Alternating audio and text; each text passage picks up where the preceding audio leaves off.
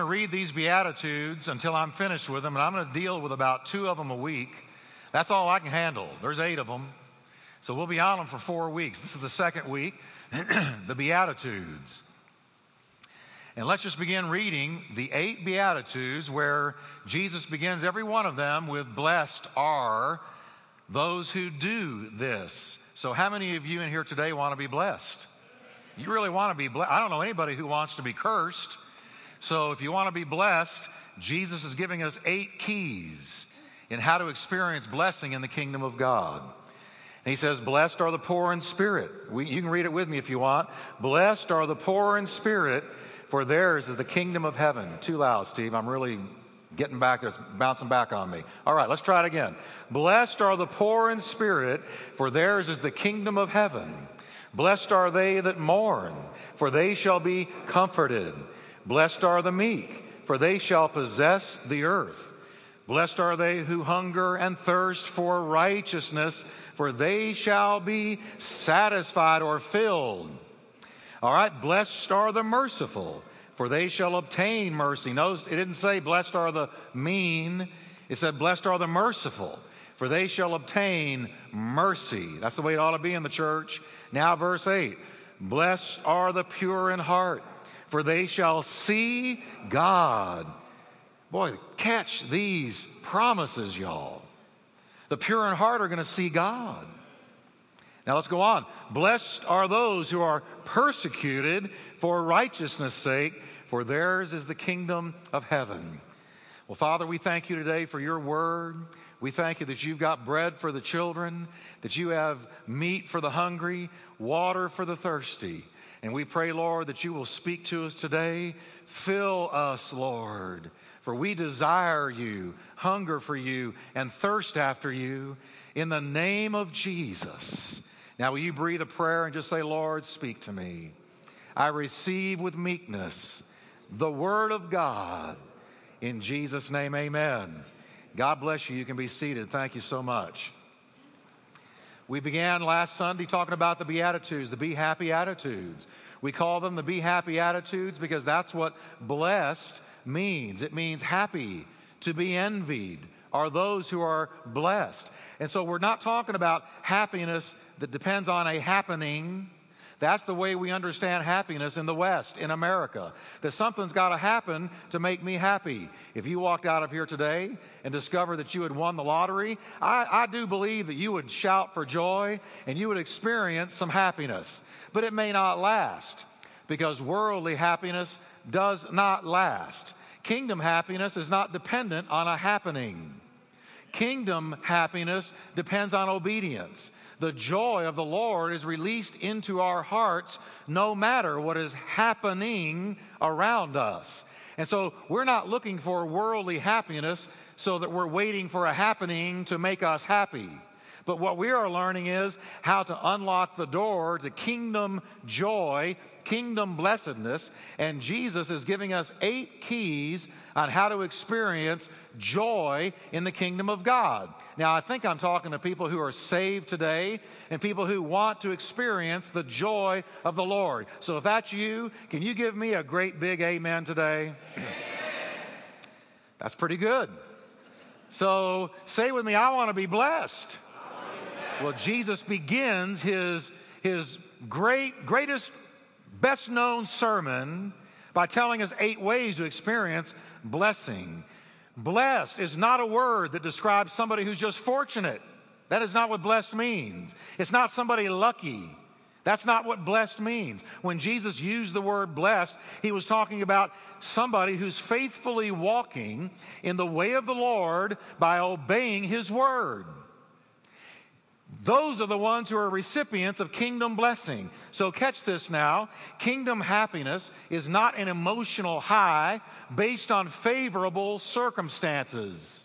Out there, circumstances are favorable one day and they're against you the next day. That is not what it's talking about. But kingdom blessedness or happiness is a consequence based on obedience. The more I obey the Lord, the more of the joy of the Lord I experience. The more that I walk in the way that I know he has called me to walk, the more joy I experience. I got to tell you something, folks. I'm walking close with him as close as I know to get. And every time I say, yes, Lord, and I experience that obedience in my life, I know what He wants me to do and I do it, I experience a release of joy in my heart. And I have discovered that kingdom joy is not dependent on things going well for me out here. Kingdom joy rises above things that happen out here. Kingdom joy springs up within me. The waters of life are released in me and spring up into everlasting life as I obey Jesus in my every day. As I obey the word of the Lord, I experience the blessing of God. And so obedience brings joy. Happiness is a consequence based on obedience. Now, the Beatitudes were Jesus' opening salvo to the entire Sermon on the Mount, and they were taught exclusively to His disciples. The Bible says, seeing the multitudes, He didn't stay with the multitudes, but seeing the multitudes, He went up into a mountain. And when He was sat, it says His disciples came to Him, and He opened His mouth and taught them. So this is family teaching.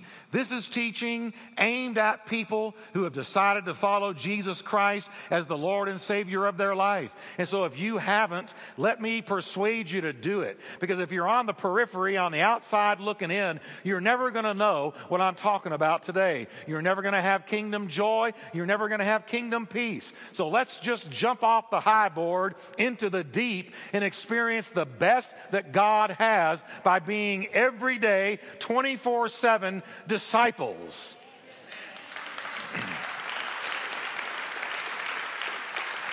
Now we see that the Beatitudes, the be happy attitudes, really have two messages in them. The first one is one of hope for the future. We may cry now, be hungry now, be sick now, be disappointed now, experience disillusionment in this life, and I guarantee you, you will. But there is a day coming when Jesus Christ is going to rule this earth. There is a better day coming. There is a new day coming. Jesus is going to rule this earth, and the will of God is going to be perfectly done.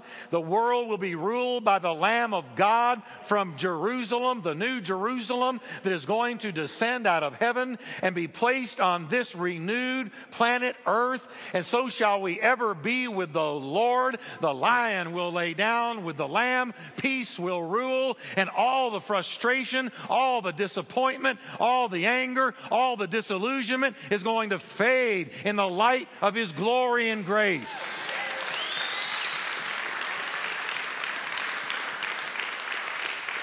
Now, the second message of the Beatitudes answers the question of what would Jesus do in different situations? What would Jesus do? As I look at the Beatitudes, I see the character and the person of Jesus explained and described and painted for me.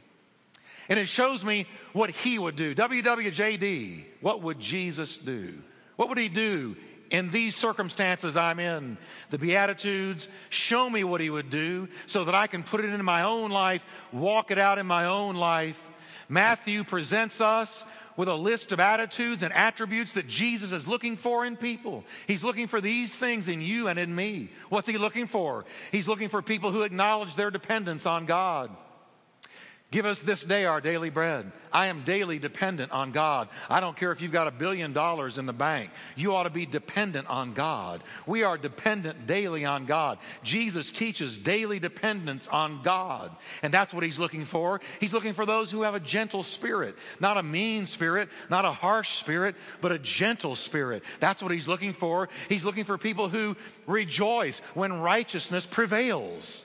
There is something that happens inside the heart of a child of God when righteousness wins the day. There is something that rejoices in us. He's looking for that. He's looking for those who show mercy instead of judgmentalism. He's looking for those who look like Him and walk like Him and talk like Him, not like Pharisees who judge and condemn, but who have mercy and forgive. He's looking for that. He's looking for people who have pure hearts, who are seeking after God. God is looking for that. And those who are peacemakers, those who want to see peace prevail in the home, in marriages, in our culture, those who want peace. The 10 Commandments given to Moses on Mount Sinai in the Old Testament book of Exodus give us a series of thou shalt nots, and they all have to do with action. You shall not this, you shall not that. They all deal with outward action. But Jesus in the Beatitudes gives us 8 thou shalts. And I don't know about you, but something in me likes thou shalts better than thou shalt not.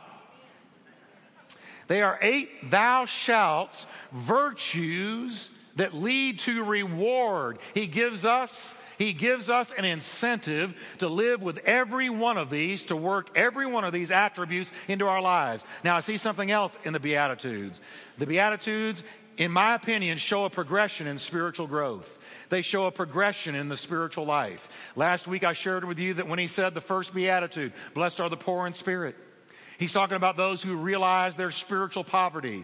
In my mind, that is somebody who's beginning to get saved. Somebody who is being awakened by the Holy Ghost and is on the verge of being saved. Because when he comes to you, he says to you, when you're lost and need to get saved, you say you are rich and have need of nothing. But I say to you, you are miserable, wretched, poor, blind, and naked. I counsel you to buy of me gold tried in the fire. I see that as Jesus waking up a sinner and saying, do you see that you are spiritually in poverty? Because if you do, blessed are the poor in spirit, for theirs is the kingdom of heaven. Because there's no way you can repent, and you will never come to him until the Spirit of God wakes you up, rattles you, shakes you, and shows you your need of him. So there's beatitude number 1. I'm awakened. Wow, I'm in poverty. And why am I in poverty? Because I'm living in sin. Blessed are those who mourn.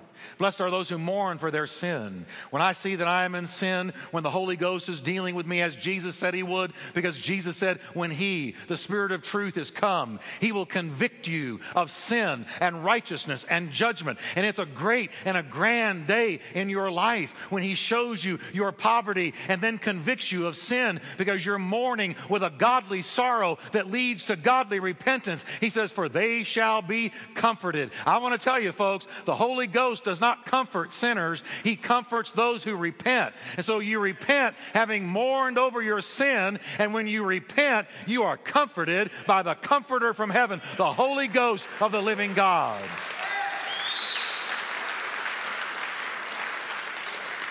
Now I see a progression. Here it is. Blessed are the poor in spirit. Oh, I'm in poverty. I need Jesus. And how do I get to him? I repent because I see I'm mourning over my sin. Now, this person, in my opinion, in Beatitude 1 and Beatitude 2, has been saved. Now, Beatitude 3 and 4 are dealing with character attributes that ought to be experienced by the person who is now a child of God. So he says, first of all, now that you're his, blessed are the meek.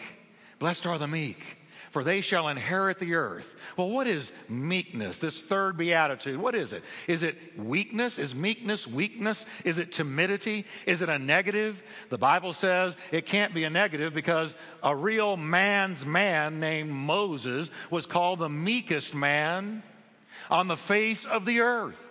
So it can't mean wimpy. It can't mean timid. It can't be a negative word. Meekness in the Bible is extremely positive. The Greek word for meek was used to refer to domesticated animals. Now watch this. The word does not refer to a wild, unruly animal, but it refers to a strong and a powerful horse or an ox that has been trained and disciplined so that it can be controlled by a human.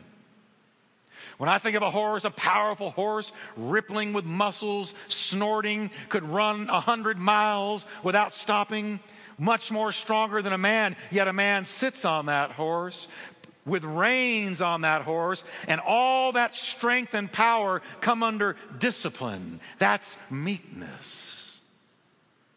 The word meek used in Matthew 5:5 refers to a strong person who's under control, a God-controlled person.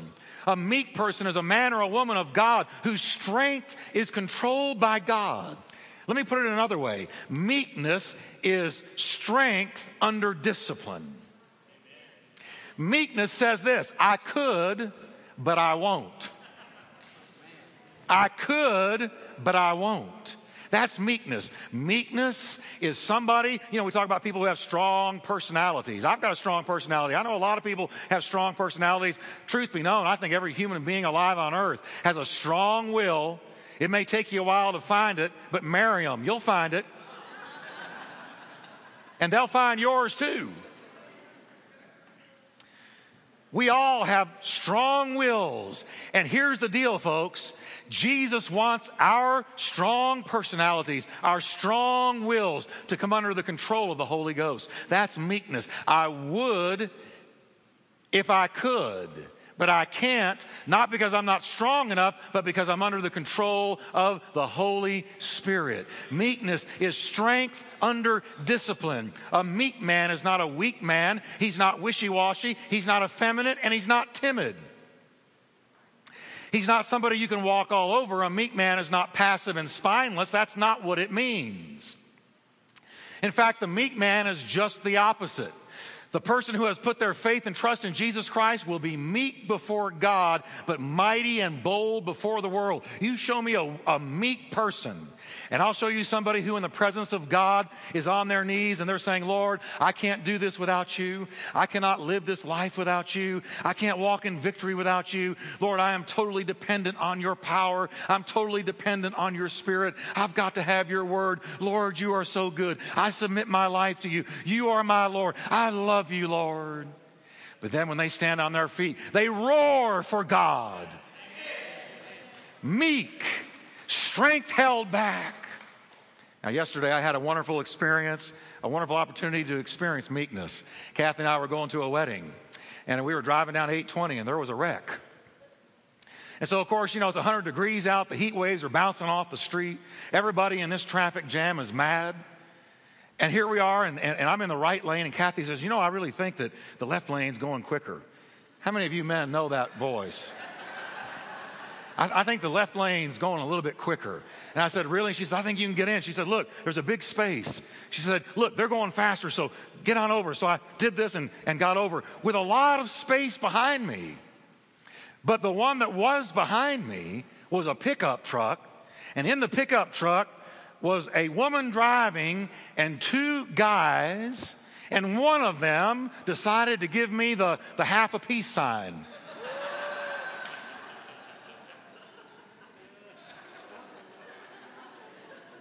Every way he could. Now, let me tell you something. At that particular moment, I didn't feel an anointing of meekness. I felt the anointing of Texas. You know what the anointing of Texas is? Whoop them and then repent. That's the anointing of Texas.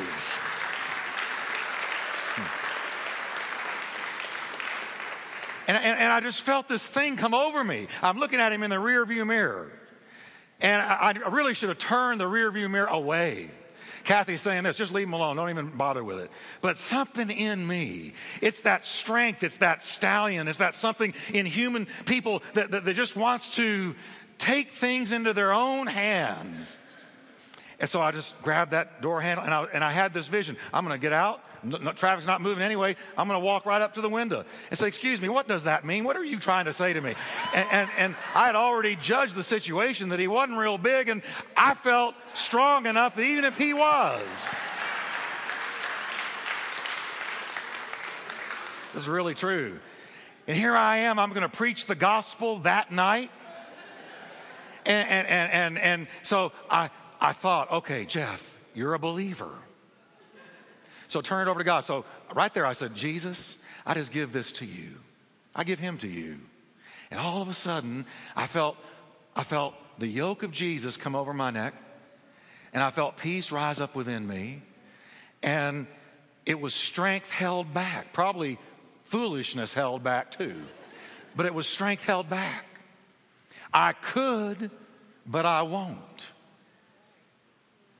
And that happens a million times in a million ways every day of the week, where you could, but you shouldn't.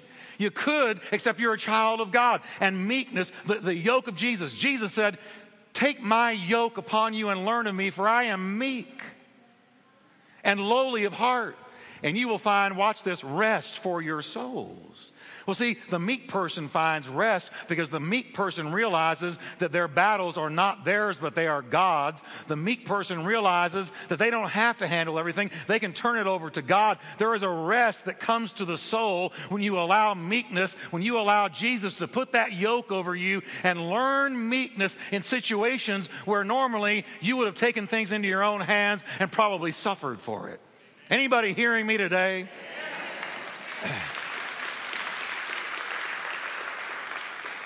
So what I did, in essence, is, see, His Word is the yoke.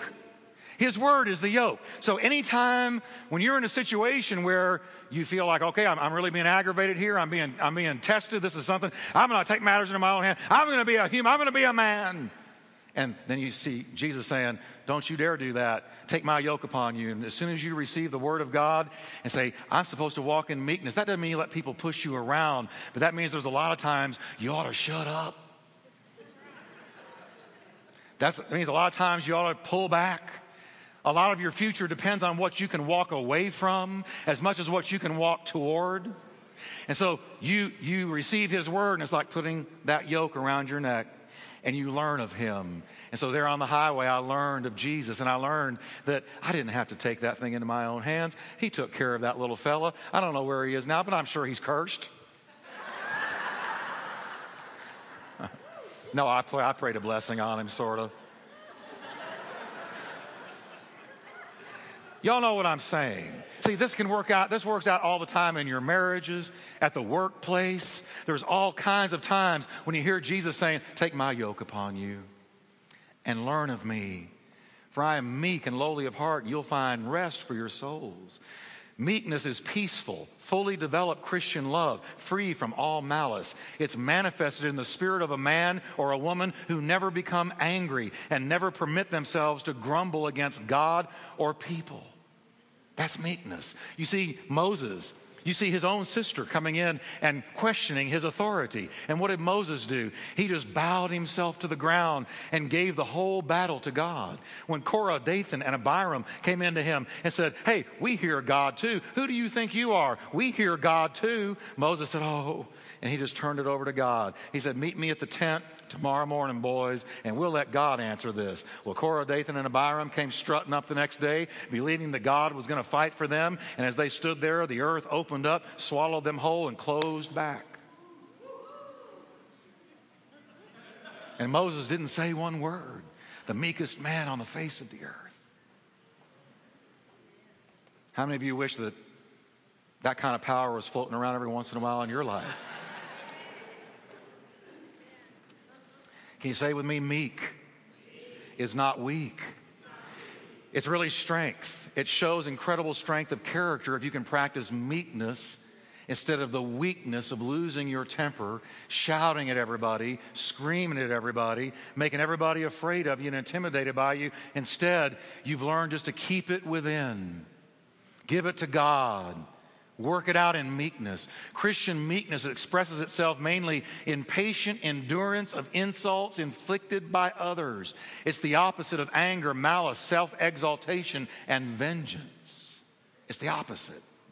A meek man is patient. He has a long view of life, knowing that in the end it's not the wicked who win, but it's the meek. It may take God time, and it probably will take God time. He will move in a timetable that would not have been yours. But if you give Him many of the battles coming against you in life today and practice meekness, strength held back, I give this to God. I'm patient. I am capable of being patient and waiting on God. You will see God put the pieces on the chessboard right where He wants them. A meek person always regrets the hardness of heart of the offending party. He desires his correction, prays to God for forgiveness of his deeds, remembering the words of the Apostle Paul. If it is possible, as much as lies within you, live peaceably with all men, as much as is possible. Dearly beloved, avenge not yourselves, but give place to wrath, for it is written, vengeance is mine, I will repay, says the Lord. God has laid claim on the vengeance market. And He says, don't avenge yourself. Practice meekness. Give things to God. Trust him. Pray it through. And be patient. Be patient. The best example of meekness given to us is that of Jesus Christ on the cross for his enemies. Father, forgive them, for they know not what they do. And that prayer reached not only those that were standing at the foot of the cross, mocking and ridiculing him, but it reached down through the tunnel of time to us today. Meekness, strength held back. I'm telling you, folks, Jesus Christ could have blinked his eye and vaporized them. But he didn't. Because he came to die for our sins, not destroy us. Amen? God himself tells us that the meek, not the wicked, will inherit the earth. The wicked may indeed possess the earth for a short time today. The Donald Trumps and the Bill Gates of this world may possess the earth for a time today. But the day is going to come soon and very soon when God will turn to the Son and in his providential, unfathomable timing will say to Jesus Christ, Son, go get your bride. And the chief archangel will blow the trumpet and Christ will come to the earth and rapture his people out. And then there's going to be a new heaven and a new earth, and the meek will inherit that earth. Psalm 76:9 says, Then God arose to judgment to save all the humble of the earth. So the Lord promises the meek that they will inherit the earth. The meek of this present life are going to be preserved by the power of God in spite of the cruelest persecution. But in the future life, they're the ones who are going to rule with Jesus Christ, this renewed earth. It'll be the meek. Praise God.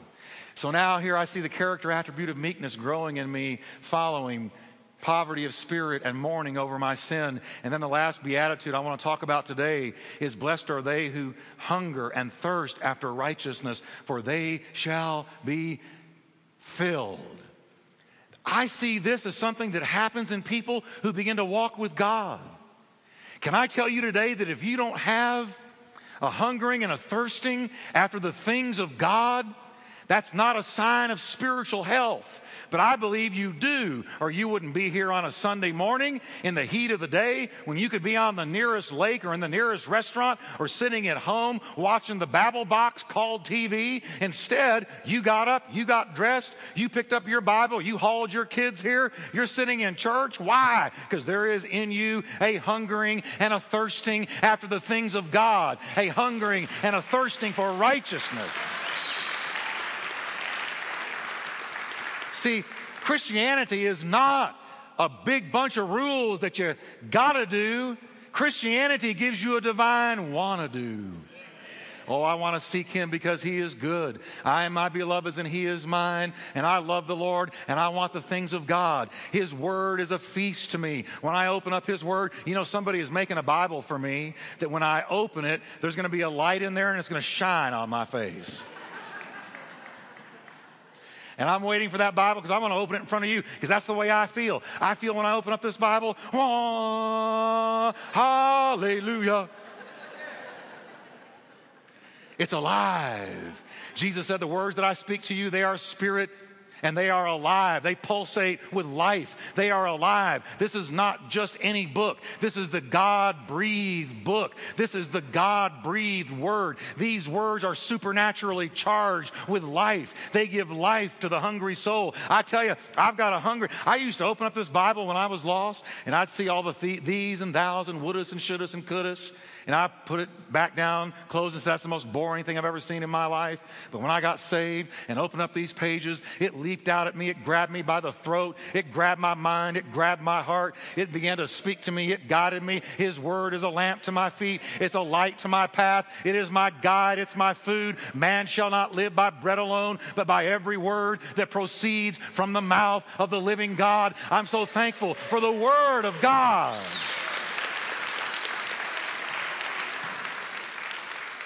And Jesus said when somebody has been saved and they're beginning to develop Christian maturity and Christian growth, this is one of the things that's going to show up. Blessed are they who hunger and thirst after righteousness, for they shall be filled. Those who hunger and thirst for righteousness are those people who deeply acknowledge their sinfulness, their guilt before God, and have a burning desire for righteousness. Now, what is meant by righteousness? If Jesus used the word righteousness, what did it mean? It means living in what is just and honorable and godly. Righteousness is comprised of those things that are upright, virtuous, noble, morally right, and ethical. God puts in your heart a desire to walk righteously, to walk morally, to walk ethically. He puts that in your heart. It becomes a part of you. He says, I'm going to write my word on the table of your heart. It's not going to be just something you read and put in your brain. I'm going to put my law in your heart. You're going to want to be like me, walk like me, talk like me. This is what born again does. It doesn't put a new coat on a man, it puts a new man in a coat. Solomon reveals in the book of Proverbs that righteous living will affect 4 areas of our life. First, it will affect our hearts. Solomon said, keep your heart with all diligence, for out of it spring the issues of life. Righteous living will get hold of your heart. As a matter of fact, you will begin to live righteously because it gets a hold of your heart. Jesus is the possessor of the heart. He grabs our heart. I am my beloved's. He is mine. Having not seen him, yet we love him. The Holy Ghost grabs our heart, seizes and captures our heart.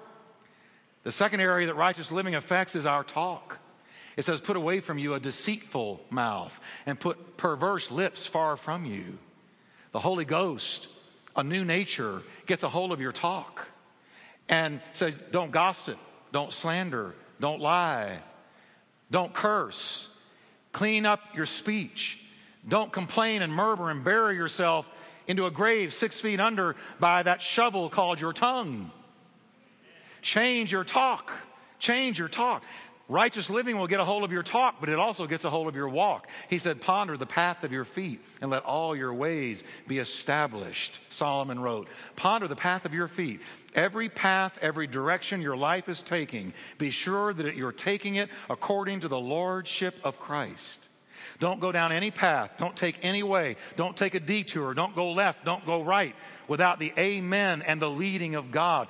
Ponder the way that your feet are taking you, because your feet are carrying you the way your heart is carrying you. What is in your heart affects your feet. Your feet follow where your heart's already gone.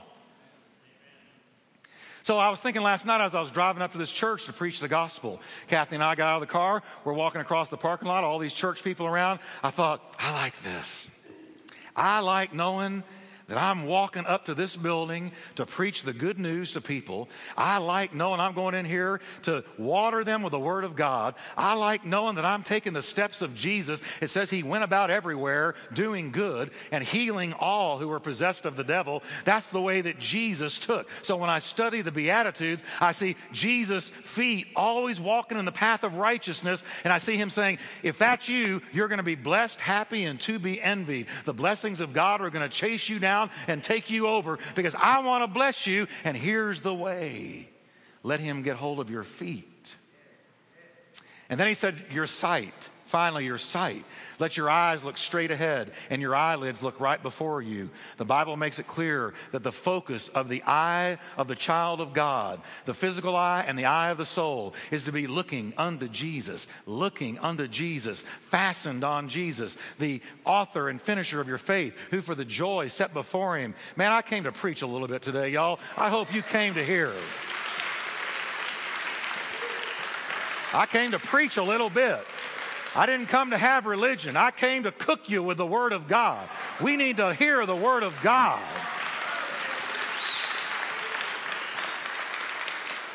So if I've really been saved, then he gets my heart, he gets my talk, he gets my walk. Amen. And he gets my eyes. He says, looking unto Jesus. So I wake up in the morning, good morning, Lord. I go to bed at night, good night, Lord. Glad you have insomnia and you're taking care of things while I sleep. Amen? So, The expression hunger and thirst means that our yearning for righteousness must be strong as our desire to appease our physical hunger and thirst. King David said, as the deer pants after the water brooks, so pants my soul after you, oh my God. My soul thirsts for God, for the living God. I've got a thirst and a hunger for God. I want more of God. I don't have enough of God. I've got God, but I want more of God. There's enough, but never enough. It's good, but never good enough. I wake up and I want more. I go to bed and I want more. I want more of the one who died for my soul and rose from the dead. I want him like a thirsty man sees a water brook and dives in and begins to drink.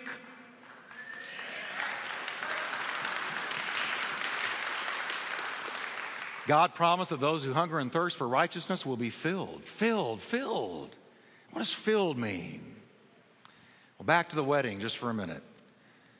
I got so hungry on the way to that wedding, and we were running late. The wedding was at 2 o'clock. We were about 1:58. We were just turning off the highway to get there. And this was a friend that we'd had for over 30 years. But I was so hungry. I said, Kathy, is it okay pull in right there and let me just grab a power bar or something? How many of you know what Kathy said? She said, Jeff Wickwire, you know we can't pull into a store like that. We're already late. And don't do that. It'll kill your appetite. Well, she was right. Because during the wedding, my stomach was sending up warning signals. I was hungry. So as soon as that wedding was over, I went up to the groom, the bride. God bless y'all. Happy for you. See you later. Where's the food? And I went off for the lunch. And there was a veritable feast. There was ribs, chicken, baked, broiled, fried, barbecued. There was potato salad. There was coleslaw. There were rolls with butter dripping off of them.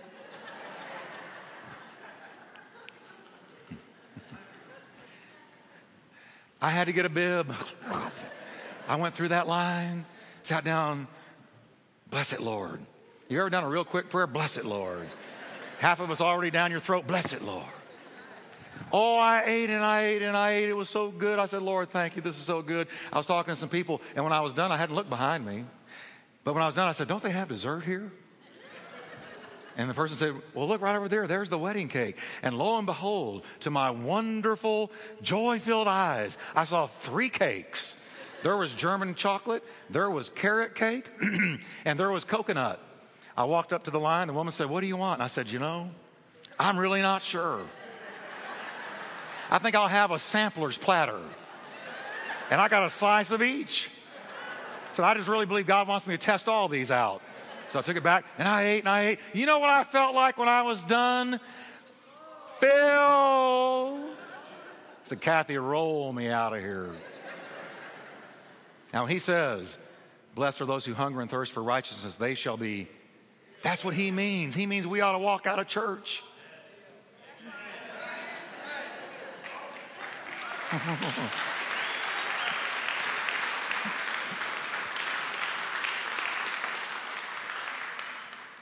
Yeah. You ought to leave your devotional in the morning. Oh, I'm so full. Praise God. He doesn't want us walking around starving, anemic, hungry all the time, irritable, on the edge. Filled.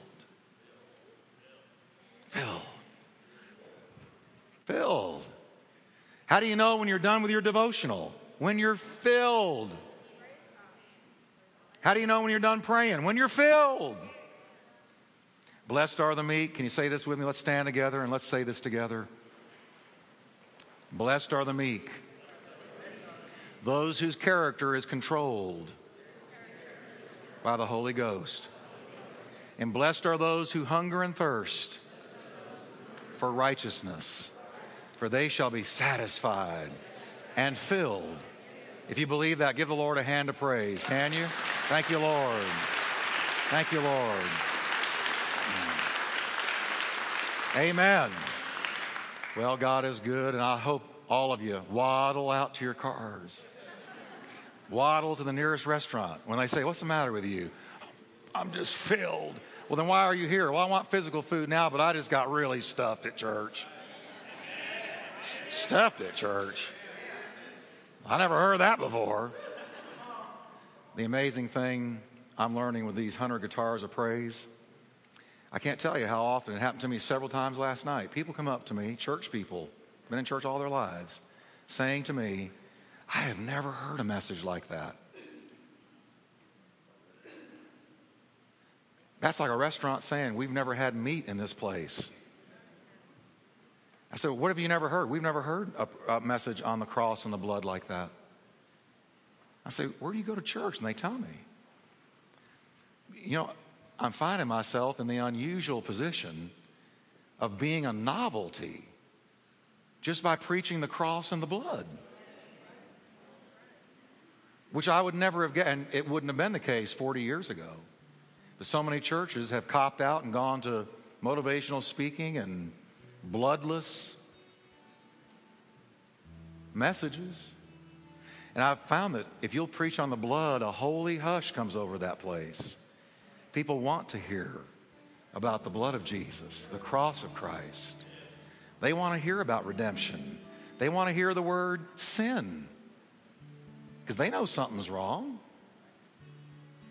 So we get to be a novelty. So when we have 1,000 guitars of praise and I walk out, we all walk out to 16,000 people, we're going to have one message: Christ and Him crucified. And we're just going to let it go.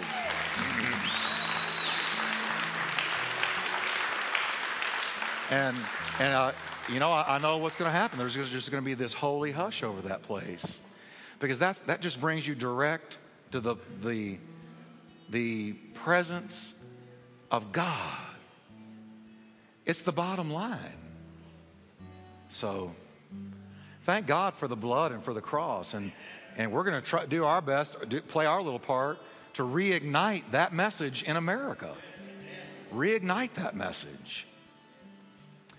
But Heavenly Father, we just thank you that we see the progress of salvation in the Be Happy attitudes. We see, Lord, somebody realizing they're in poverty and needing the true spiritual riches. Then we see somebody mourning over their sin. Then we see somebody growing in Christian growth and developing meekness and experiencing a wonderful hungering and thirsting after righteousness. We thank you, Lord, for the progress in the Christian walk we see in these Beatitudes. Now we pray, Lord, help us to walk in meekness, strength held back, strength under discipline, strength under the control of the Spirit. And help us, Lord, to experience a brand new and a fresh hungering and thirsting after righteousness. Increase it in our life. For we know that as we hunger and thirst, you will fill it, and we will only go from blessing to blessing, faith to faith, and glory to glory.